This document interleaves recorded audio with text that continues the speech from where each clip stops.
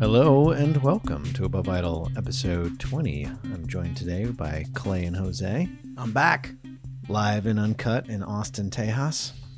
I'm in Austin. Wow, your audio sounds really good. Video is a lot worse in person. You guys like terrible. Yeah, we have not aged well since you left. It's been hot. It's Clearly, been cold. Clearly, the camera subtracts 5 to 10 years because you guys are looking busted. Your total lack of sunlight has done wonders on your appearance, Joe. Real pasty. Well, good to have you here. I was away this weekend, but you guys got out for a ride, right? Yeah, we did. Epic. It was really epic. we rode to a brewery We don't and say stopped. drive. We don't say I don't drive. even know how. I don't know what you guys did in episode 19. You say you rode motorcycles to... We basically rode through about 15 minutes of trafficy roads. Mhm. Got on Fitzhugh for about 6 minutes. If that. Stopped at Jester King. Had a beer, got cold, and came home. Epic. Super epic. Yeah, super Wow. epic. Well, I'm feeling a little less jealous now. So Yeah. thank you guys for making up that story for me. It was a delicious beer. Yes. Good. Cool. Well, a couple of news items, I think, to probably start with. What's... Oh, God, those guys are back. Oh, we're surrounded.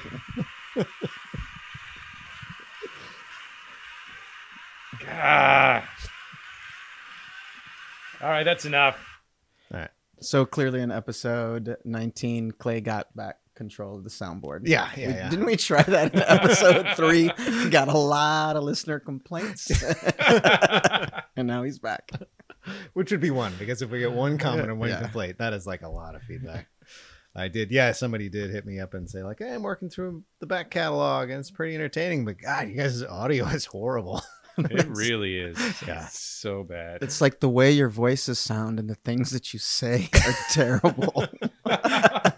If by audio you mean everything that comes into your ears having to do with this podcast, then yes, You're welcome. it's horrible. Yeah. He was like on episode 11 or something and like optimistic that it might be getting better later. There's got to be some ups and downs. Like I feel I like think we have ones that are okay. I think the one we recorded like in the car in Oregon was pretty awful. And yeah. Well, yeah. Anyway, what's happening? What's new? Oh, I got my first lithium ion motorcycle battery. Yeah.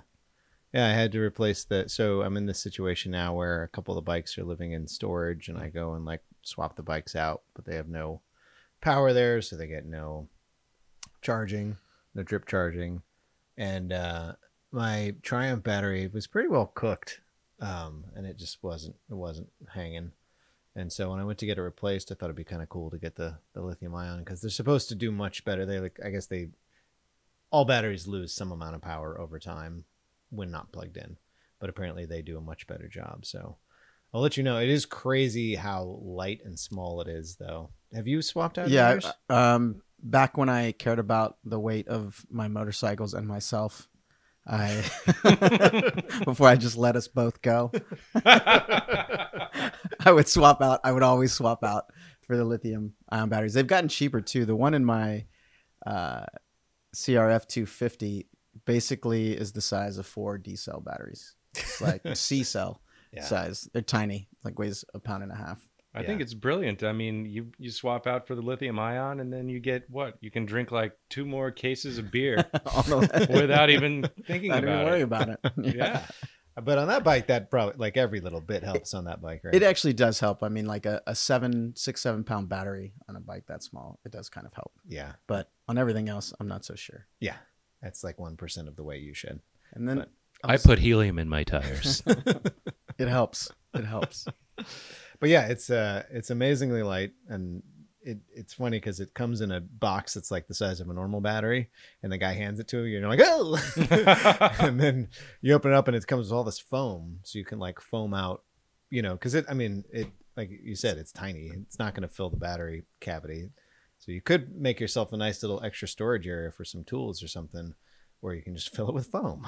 You can get a 12-ounce can of beer in there. You can get a 12-pack. So is the foam sort of, you can sort of trim it to fit your battery compartment? This one came with a bunch of different layers of different thicknesses and shapes, and so you kind of just like monkeyed with the combination, just Tetrised it up until you got a situation you liked going on in there.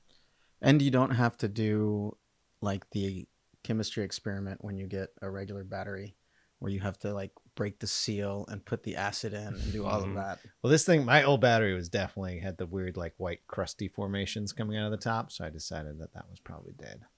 But yeah, and took it to the guys at like Battery Plus and like, oh, this thing is cooked. But they probably say that no matter what you bring in, they're like, oh yeah, this whole motorcycle is cooked. Do you guys sell motorcycles? No, they've so far I haven't had any kind of problems with them. I know like you read reviews online and sometimes they don't cold start better, or maybe they cold start better. They don't hot start better. They don't hot start better, but I've never had any problems with them. How's their warm start? It's pretty good. Pretty good. Pretty good. Well, I'll let you know. I mean, unfortunately, this bike is going to spend, weeks at a time, probably not getting started in the storage unit. So we'll see how it hangs. Well, if we could get our Austin motorcycle garage going, yeah, we would have hint, listeners, if anyone wants to donate property and 12 trickle chargers, and some staff. Now, have you followed through on this idea about having a big mothership battery in your storage unit that you use to trickle charge the motorcycles? No, that was another idea, right? Was to get like a big old truck battery and just like, power it up and then leave it there to kind of just trickle charge the little batteries in the bikes to kind of keep them maintained on the like Tinder style, but like yeah, swipe right on that. Yeah. I thought tender, very tender. But why not just get like an AC adapter and plug in a bunch of battery tenders to the big battery? Bike. No, to each bike. Why do you need the big battery middleman? There's no electricity in the storage unit. Oh, I see. Yeah. Okay. I was just gonna sneak like a solar panel up on the roof and put a hole through, but there's cameras everywhere, so it's a little tricky. Anyway, hopefully you could put a little diesel generator in there and just leave it running. Just humming away. We've been on an electric motorcycle kick, so this whole episode is going to be about batteries. Listeners, what's your favorite battery? Are you a AA guy, a AAA guy? We're all kind of AA guys. Yeah. I'm a 9-volt man myself. A classic. Well, if we're going to talk about electric bikes, then let's talk about this news item here. Ural unveils a EV prototype. So if you don't remember Ural, they're the Russian sort of, I don't know if they're actually made in Russia anymore, but basically it's like old Soviet era bike that never died.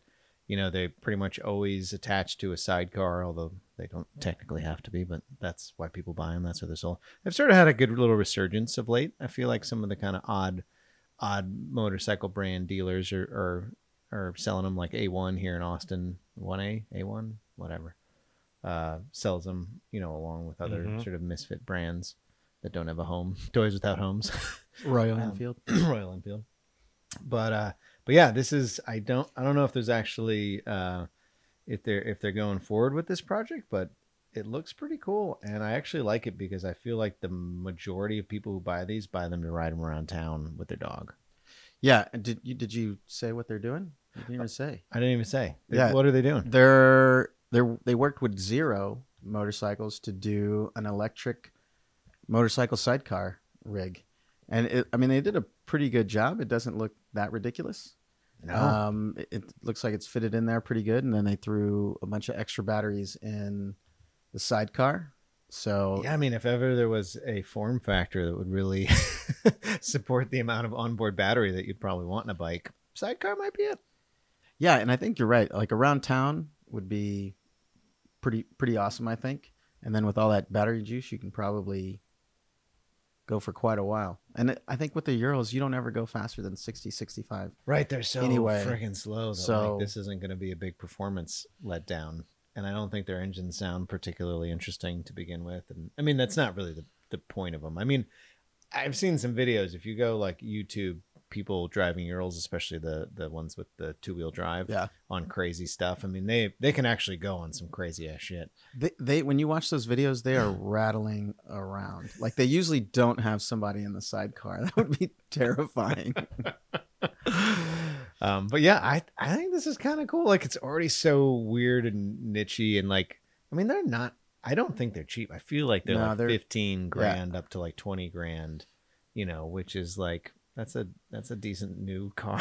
Yeah, that's an expensive toy. You're buying this, you know, because if you were getting a non-sidecar based motorcycle and you're throwing that kind of money around, you could get a freaking ridiculous bike. So you're getting these because it's a little toy, it's a little hobby piece. You know, and I think like most of us don't actually do as much with our motorcycle as we think we would. So like you think you're going to get a Ural and you're going to trailer it out and go off-roading and do all these things, and some people do, but most probably don't. Yeah, it's coffee shop rig. Yeah, coffee shop dog rig. It is. I did once disappear into a ADV rider forum that was hacks and pups. They refer to sidecar rigs as hacks. I spent days in there. When I came out, the election was over. Trump was president. I don't know what happened. I had lost my job. Hacks and pups. I love this design detail of the Ural where you would normally have the gas filler cap. You unscrew it, and that's your plug-in point for the charger. It's very cute. Yeah, I mean, I like that they left the whole like gas filler cap like the same and everything. Yeah, it's cool. Check it out. It'd be an unpleasant surprise for anybody trying to siphon your gas. Is that a problem anymore? Foiled again. I bought gas this weekend that was $1.99 a gallon. That's just that shouldn't be the case. $1.99? $1.99. East Texas, baby. If you're looking for a deal on gas, we need to get our trucks bigger. We do. We ain't using enough gas. We've got a tight window of 6 more years.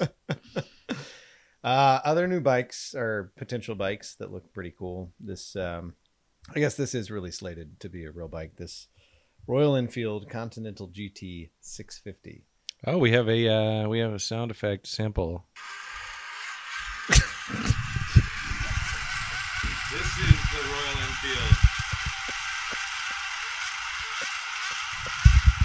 It's got a nice growl to it. It feels very like European. It's very heritage sound. Mm-hmm. That was actually just a chainsaw, which has more horsepower than my Royal Enfield. How is your bike doing? What's the update now that you've had a moment to live with this thing? Well, if I must be honest, it's currently at a tow yard. What? Because it got towed, and then 3 months ago. No, it got towed, so I got to go pick it up. But I got to go to the Oregon DMV and get proof of registration of it first. Where did it get towed from? Oh, just in one of the neighborhoods. They were doing a street sweeping thing. I mean, it's just, you really just cannot park in Portland. You get towed again. Despite what you might have heard in episode 19. Are you listening, Scott?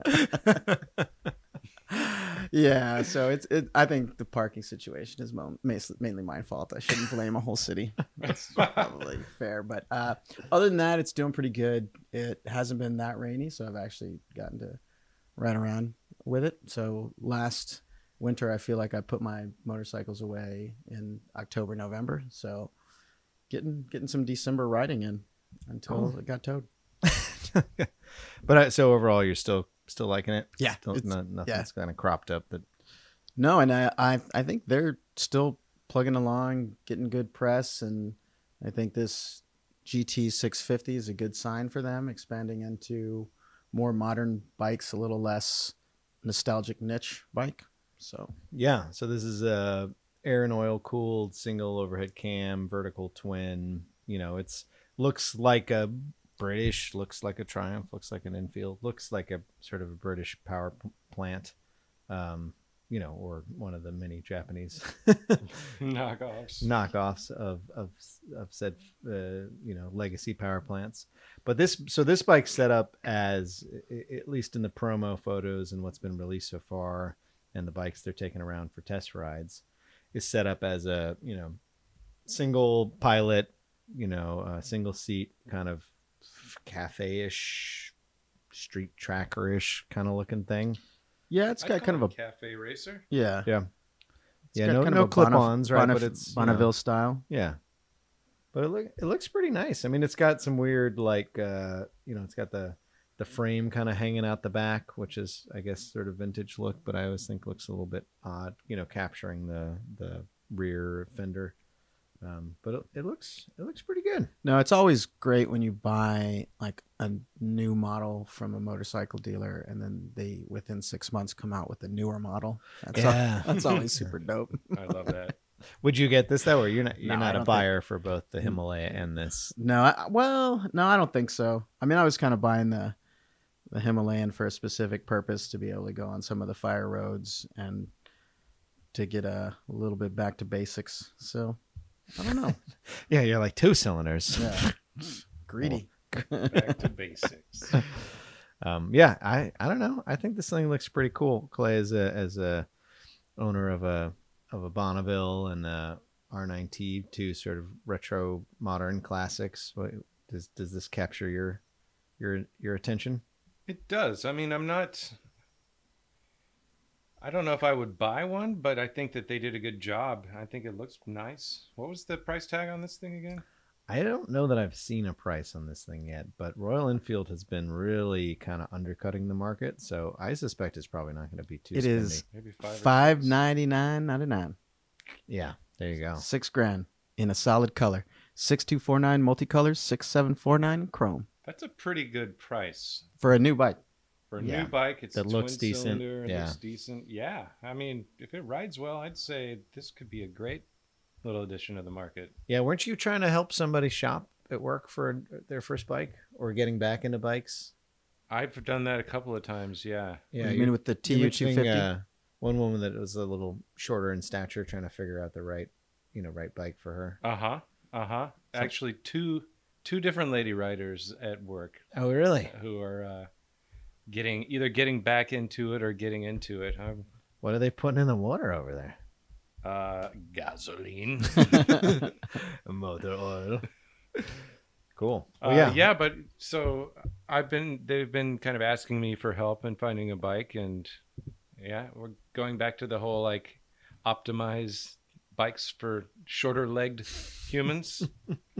He's talking about us, ladies.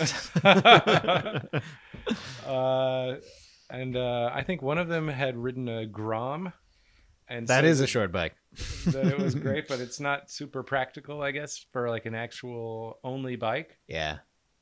Those things look fun. Every time I see somebody ripping around town on one of those, they just always look like they're having a blast. Yeah. I think if you were out on like a proper road outside of town, you'd be just pinning it and a little disappointed. But for city riding, like, little tiny bike like that looks so fun. Uh-huh.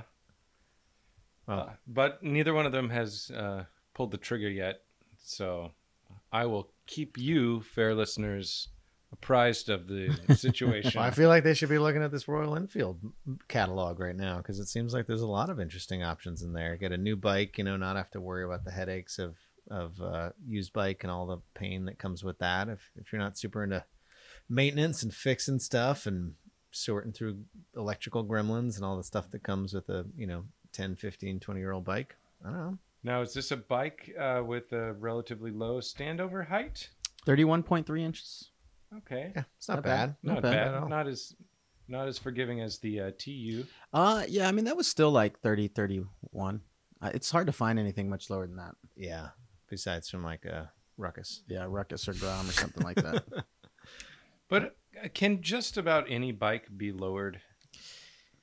I don't know. It's like you really start running out of some suspension travel. Like if you're at 6 or 7 inches, that's already not too much. Yeah. And I mean, you can always drop the triple tree, but yeah, the whole lowering process, I don't know. That's kind of Yeah, it kind of jacks with the geometry of the bike and like handling. the bike's definitely, if it's not done, I think if you're gonna do it, like get somebody who knows what they're doing, who like sets up bikes and have them do the whole process. I mean, you could certainly do it at home with your friend, and there's articles online about how to take all the measurements and get it all set up with the pre-sprung and all that stuff. But if I were gonna really like try to get a good amount of adjustment, like maybe an inch or something, I would definitely want to work with like a professional and have them dial it all in for me and get it right. Cause it gets weird. The bike gets weird if it's been jacked with that much. I feel like the dirt bike riding I'm doing has gotten me over my fear of heights. Yeah. It's just like you start getting used to it and then you start worrying about it. Like if you really had a tall dual sport in and around the city, I think at stoplights and all that would get pretty annoying. But that's like a 34, 35 inch seat height. I think I'm good to a full 33 inches now. Yeah. Really come a long way. Yeah, well, you're also wearing those ridiculous platform shoes. Exactly. Yeah. Those look good. They do look good. I mean, I say ridiculous in the best possible way. Alrighty. I don't think we ever got to catch up on a little trip that you guys did to the Oregon, Portland area. I know we might have teased that before you guys are headed out there, but we how long is it? That was over Labor Day. Was it? And now we're in the middle of December. Now it's Christmas.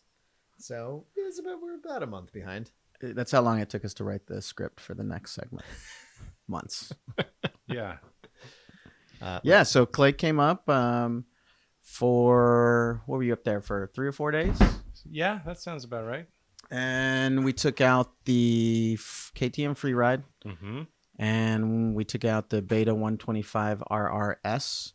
We went out to in Washington, right off the Washougal River was, I think, the first day. Sorry. And then we went to Washougal. Okay. Just double check. It was what was it? The Washougal. Okay. Washougal. The Shug.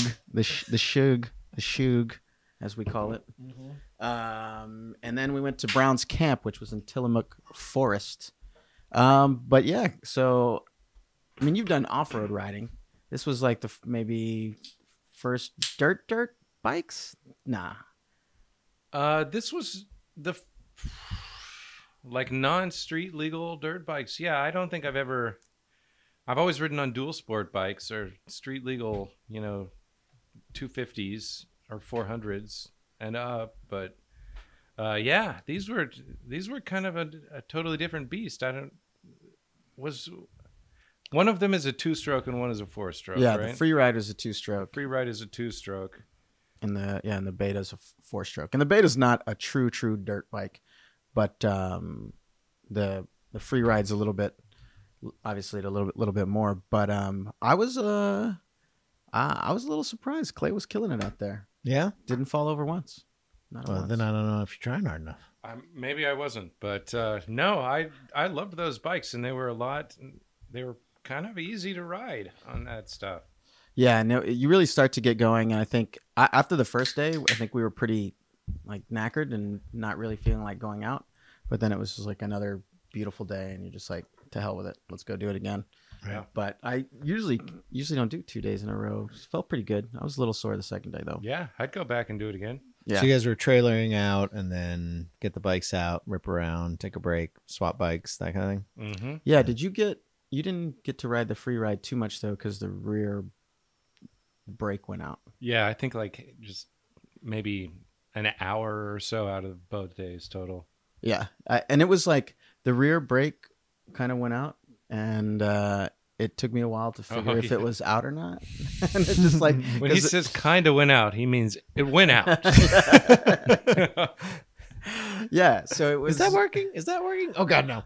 Yeah, you're not really sure, and then eventually you're pretty sure.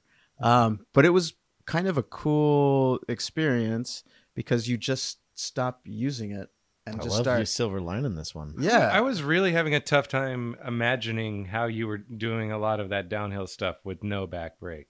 It was just like make sure you're straight up, use the front brake, and then make sure all of your momentum's gone before you start turning around and all of that. Yeah. And use engine braking, I assume. A bit. Yeah, a little bit. I feel like those things don't have a lot of The engine 2-stroke, it braking. doesn't have a lot of engine braking, but it was mainly just like don't get going too fast unless you're going uphill, because then you'll just slow right down. But I thought it was actually a good exercise of like what I learned is I'm using my rear brake way more than I need to. Probably why I went out. Yeah. So we're going to call this an above idle Top tip. Cut your brake line every once in a while and get some practice riding without brakes. Yeah, and you want to just do it that way instead of just detaching your front brake caliper and just letting it dangle in your spokes. That's how Clay did it. So you don't. My way's better. Yeah, that's true. I would not recommend that version. No, but it's just like we've talked about it before. It's so easy to go dirt riding up there, and I just don't do that much street riding. And if we could one time get the whole gang up into Oregon and just do like Washington backcountry discovery route or something like that. Yeah, that would be great. That would be amazing. It'd be fun. I mean, my experience riding up there was just super pleasurable because the tracks they have a lot of dirt on them, and a lot of the other off-road riding I had experienced was more honestly in Texas and then in the Northeast. And in both cases, I feel like you're riding a lot of rock, a lot of gravel, a lot of sort of sandy loam, and those are all interesting, but I find them all to be hard. You know, they're tricky. Rocks can be hard. That'll be your above idle tip number 2. Turns out, real quick, guys. Why don't take a pause? Yeah. Oh, definitely. No, I went down on some like granite in where was it? It was like New York, and that hurt real fucking bad. But yeah, and it was. Not to say that it's easier. It's just that the surface has a little more traction. It's a little more forgiving when you do go down. And so I was pushing myself a lot harder out there than I have on some of the other off-roading sort of, trips we've taken. Also, a little bike is lighter. It's much less traumatic when it falls on you than, a 450-pound bike. But it's kind of a little bit why I like to have that Beta, because it's so easy to ride. Mm-hmm. I mean, it's right at 200 pounds, 15 horses. And I feel like me riding that was what enabled me to ride like the free ride in the Beta 300. Yeah. And it's just like such a great bike, especially it's gateway bike.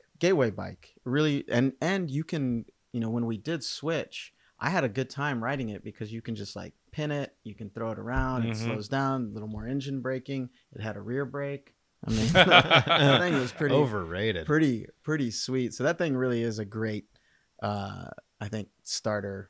Have you got your like load in, load out process pretty nailed down now? And yeah, it's still, it definitely goes a lot quicker, but it's still just not an ideal solution. Yeah. It's like ramping up into the back of a truck. It shouldn't seem like it's that big of a deal, but it's always like a 10-minute exercise. It just seems.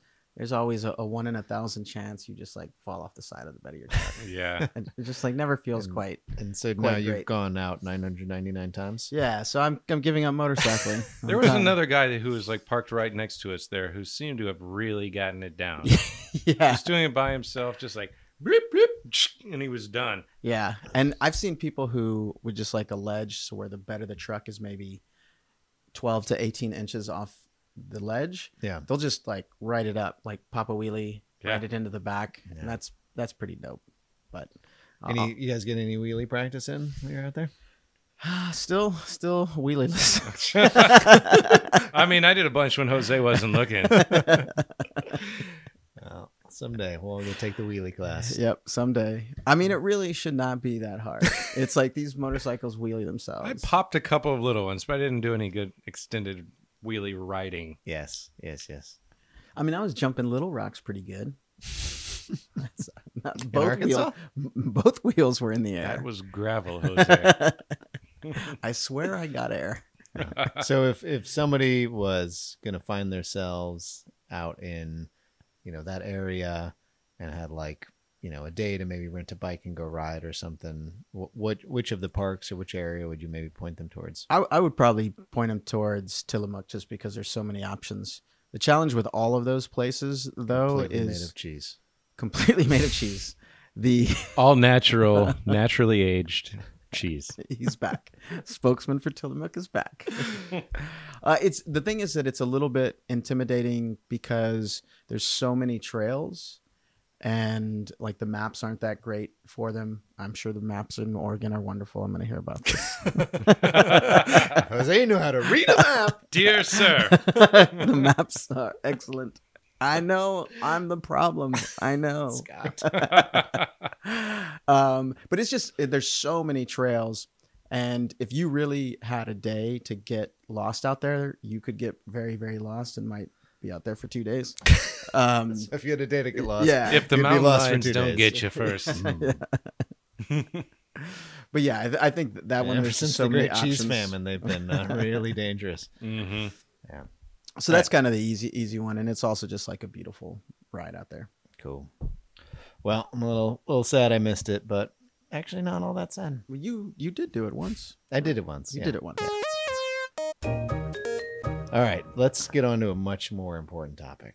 Let's stop talking about the past. Let's talk about the future. Ooh. I don't know if this is going to be a super interesting one for our listeners. So, I mean, if anyone listens, which who knows. But it's been a minute. We don't have a plan on a real ride. We don't have a not in town, not in state, not in country, not out of country. It's been, I mean, the last one was Chile, Argentina, right? Yeah. Portugal. Portugal.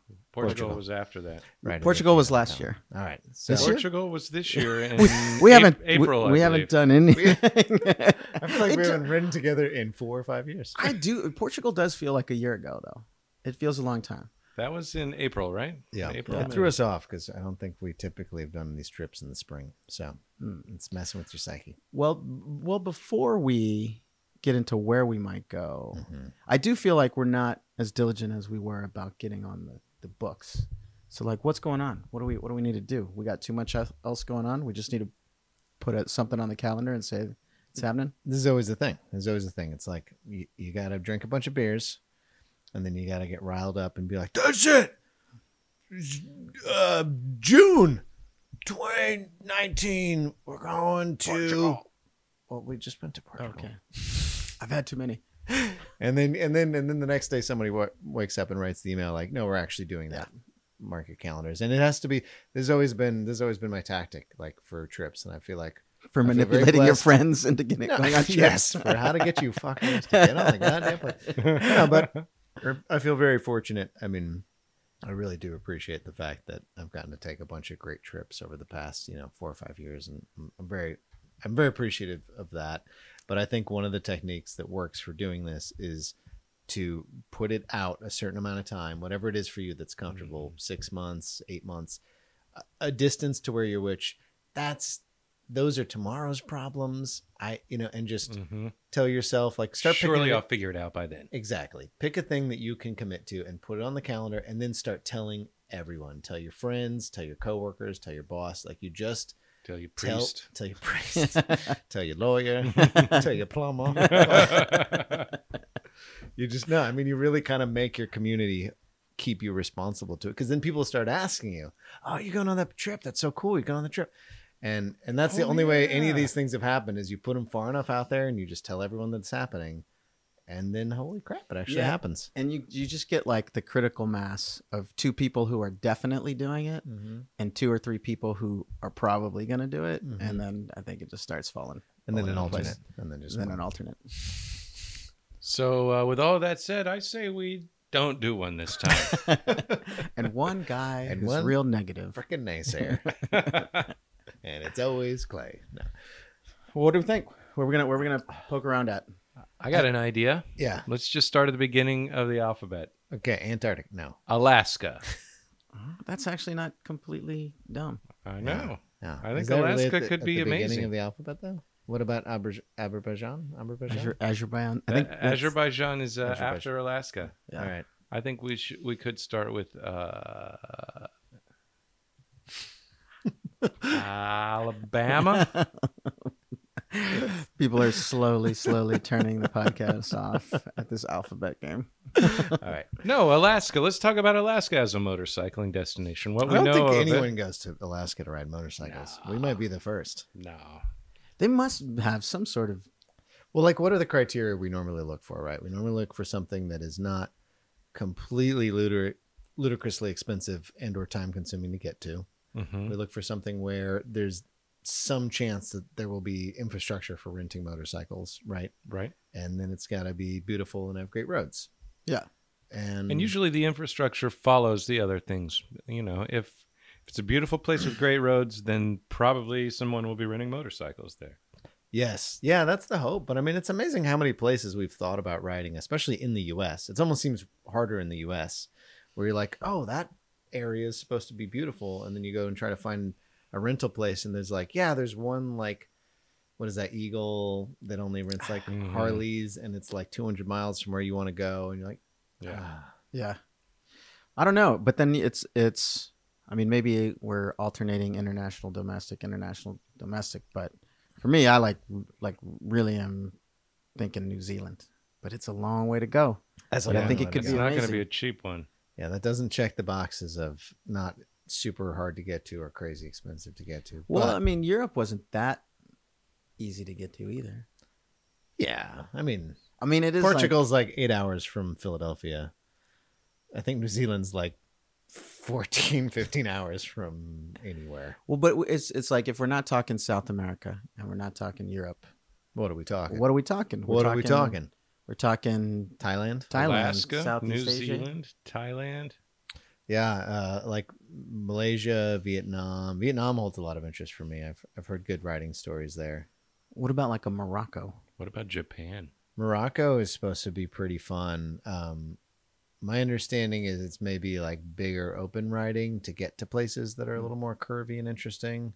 And that there's definitely some kind of safety stuff. Not like you're in super danger, but like there's a lot of people trying to kind of, help themselves to your money and whatnot. What was the one you said Why right we before? disguise ourselves as paupers. On a BMW. BMWs, but This is all I had. we put tape over the BMW And right. and say that it's a Yamaha Vino. It's a Royal Enfield. You have no interest. Yeah. What was the one you said right before Morocco? Vietnam. A little steamy, I think. And I don't know, like how I think you could do a lot of interesting things on a motorcycle in Vietnam. But I don't know if it's Oh, they do all kinds of stuff on motorcycles there. I don't know if it's like a motorcycle destination place. I don't know if we get a feather in the hat for that one, but I don't know if there's going to be the kind of infrastructure in terms of renting bikes that we would find particularly exciting. It might be Royal Enfields. Look for mountains. You got to look for good mountains, right? That's You're where you're gonna need a good mountain. That's where you're gonna find good writing. Yes, you need ding good mountains. You're gonna need physical characteristics, water, mountains, etc., to make the writing interesting, and ideally, or roads that were built before there was like fast modern road building technology, right? Like that's Europe. There's plenty of space in Europe that's just twisty and fun, just because it was built on horse trails and nobody laid down a grid. How much harder is it to get to New Zealand than it is to get to Vietnam? I feel like both of those are challenging.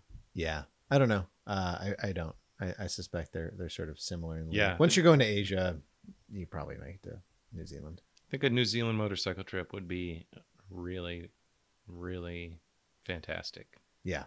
I was just talking to a friend of mine that got back from, I think they did 3 weeks in New Zealand, split between the islands, and, just nothing but rave reviews. I mean, everyone knows it's like Lord of the Rings, beautiful, just crazy natural beauty, more sheep than people, super, like, people just ride the train and they're like, it's the best train ride I've ever had in my world. It's super beautiful. So I got to figure on a motorcycle, especially a dual sport that's decently powerful, because it is giant. You could see some pretty great stuff. Listeners, you see how I inceptioned them, and now they're telling me they want to go to New Zealand. Listen, Jose, Yes. I just don't know why you won't get on board with this New Zealand All right, plan. I guess I will. I think I would want to go for 3 weeks, and that's part of the problem. I think this is a little bit of the problem with that one, is it feels like it's like, I hate to say it, but like a lifetime trip, It's like it like is. one where you're like, I don't know if I'm going to make it back here. Like, I can't short shrift this thing and go for like 8 days, Yeah, that one's got to be. I think you're there for like at least 15 days, and maybe it's not all motorcycle riding. What? Yeah. Maybe we plan this one like 2 years ahead. That's good. See, maybe this is how this top tip gets expanded upon. Because if I'm like, we got to plan this trip from 6 months from now, I don't know if I could really do 3 weeks in New Zealand. But we say 2 years out, I'm in. 2020. 2020, it sounds like the perfect time. Yeah. Flying motorcycles in New Zealand. Perfect. Motorcycle jetpacks? Yeah. Yeah. So yeah, I'm totally on board for So, yeah. 2020. Okay, so 2020. All right. So Use what are we up all doing your 2019? vacation days in 2019. one fell swoop. So then maybe we need something very accessible for 2019. Pulled back, trim, Yeah. slim. I feel better about Alaska. domestic plans Yeah. in 2019 now. Alaska that we know is like 2020. the domestic plus. It is the domestic plus. But I don't know if you were being sarcastic. Is it a good motorcycling place? I mean, I think it is. I think it is Where? like epically Alaska. That's what I've beautiful heard, yeah. and giant. And I don't know what, because I feel like it's big, giant highways that they built to like follow physical features like rivers and stuff. And I don't know if there's like crazy twisties, but anywhere there's mountains and nature, there's got to be some twisty dirt roads, right? A lot of nature. And someone was telling me that you go during the summer solstice when it's pretty much daylight 24 Yeah. hours and you've got all of the megafauna out. You know that- who told us that? Yeah. The Was guy it- in Pankey in The- Cougar Springs, Cougar right? Springs. Yes, yeah. it was the guy in Cougar Springs. Now I remember. Yeah. What was I feel his like name? It was Julian? Steve? No. What was that guy's? What? That was like episode 4, right? A Friedrich? Or no? No. Was No, it- but don't you remember? He was was, it like, Sarah? he was like, go during the solstice. You can see all the megafauna. Also, you guys are fat. You guys. Hey, where do you find something decent to eat around here? If I were you guys, I'd consider fasting. I think what he actually said was, "Looks like you guys could afford to skip a few dinners." What a gent. You're calling me a megafauna? you motherfucker? Dave? Did he call? He was calling us megafaunas. You guys could this group of megafaunas could use a little more flora. Yeah. No, but no, what he did say, and this does sound pretty intriguing, is at like the summer solstice, everyone takes it as a party opportunity, like stays in town, gets really ripped, stays up all night, and if you don't, then you can get on your bike and like go ride with a good amount of light and see all these animals which were normally used to being out at night, and they still have their nocturnal rhythms, and so you can see all the cool giant animals of Alaska without a bunch of other people on the highway to kill you. It's like wearing night vision goggles without having to wear night vision goggles. It is. I'm down with Alaska. I mean, I'm in Portland now. That's like a pretty easy flight for me. Yeah. So Yeah. I mean, I think that would be We're walking. We're not flying. it would also be a challenging walk for me. I mean, there's got to be interesting riding in Canada too. We're just like blanking that out completely. I mean, I had a great time in British Columbia. I thought that was really cool, and it's super accessible. I mean, we could launch from, Seattle and go up into, and actually up the coast there in British Columbia is supposed to be really cool, like past Vancouver and Vancouver Island and all that stuff, and up the coast there. Do either of you guys speak any Canadian? No, we're all jerks. That I would be down. I mean, then that way I don't have to rent a motorcycle. I can just take the Royal Enfield. No, you're not going to keep up. What? Not where we're going. Well, if you leave Austin at the same time I leave Portland, then I'll have a pretty good head start. You'll need it. Yeah. No, that could be interesting though. Like that, go north. We tend to go south or across the pond. Yeah, BC. I hear nothing but great things about it. That also feels a little more interesting because you're actually crossing a couple states, a couple countries. That's not bad. It's not bad. I think it'd be fun, and I think there's, there's obviously a ton of mountains right there because that's big like ski country. But then you're also right by the shore there on the western side, so you could kind of do a little bounce back and forth and see some big ocean and see some mountains and probably have a pretty good. I mean, I think it gets relatively remote, relatively quick as you go north. Mm-hmm. It's a great mountain biking destination too, from what I hear. There are, I mean, there's plenty of what's that big motorcycle rental company that's so strong on the West Coast? Not the Eagle Rider you want to mention. Double Jew? No, what is it? It'll come back to me. But they have a shop out of Alaska. I think they have a shop out of Seattle and maybe one down in LA or something. And Moto Explorer, I don't know. It's like a Super Junior. Yeah. And And I think those guys rent bikes so you can one way up to Alaska, which is probably more than we can get done because it's a pretty huge distance. You think so? How far is that? Listeners, are you asking the listeners? You can't phone a friend on a podcast. No, that's It's not in real they time. never respond. Dial 1-900. All right, so we're putting it in the books for June, July. Yeah, we should probably look at like what the weather action is up there. Yowzers! it is 2,400 miles from Portland to Alaska. Yeah, Canada big. Yeah, that's Canada pretty big. real big. That's pretty big. Yeah, I don't think we can do that. All right, that's so, the megafauna distance. I mean, we could just go into British Columbia a little bit, but I don't know. I feel like we've been talking about Alaska this whole time. We gotta make that happen. Yeah, let's look at both of those because it's all about adding up the dollars and cents, right? If you could, the cost of getting to Alaska is significantly more than the cost of getting to, Seattle as a launch point, and then look at the price of the bikes and whatnot. I mean, you could almost do sort of like a little bit of a reverse of what I did, where you go like Seattle up into British Columbia, drive a bunch of the mountains and then like come back down into Montana or something and come back across on the U.S. America side. Mm-hmm. Did you do Montana?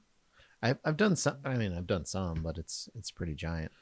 We could also do something like a pure off-road dirt bike trip in Moab, Utah, or something like that. Oh yeah. Just go there for like 4 or 5 days, something like that. Yeah.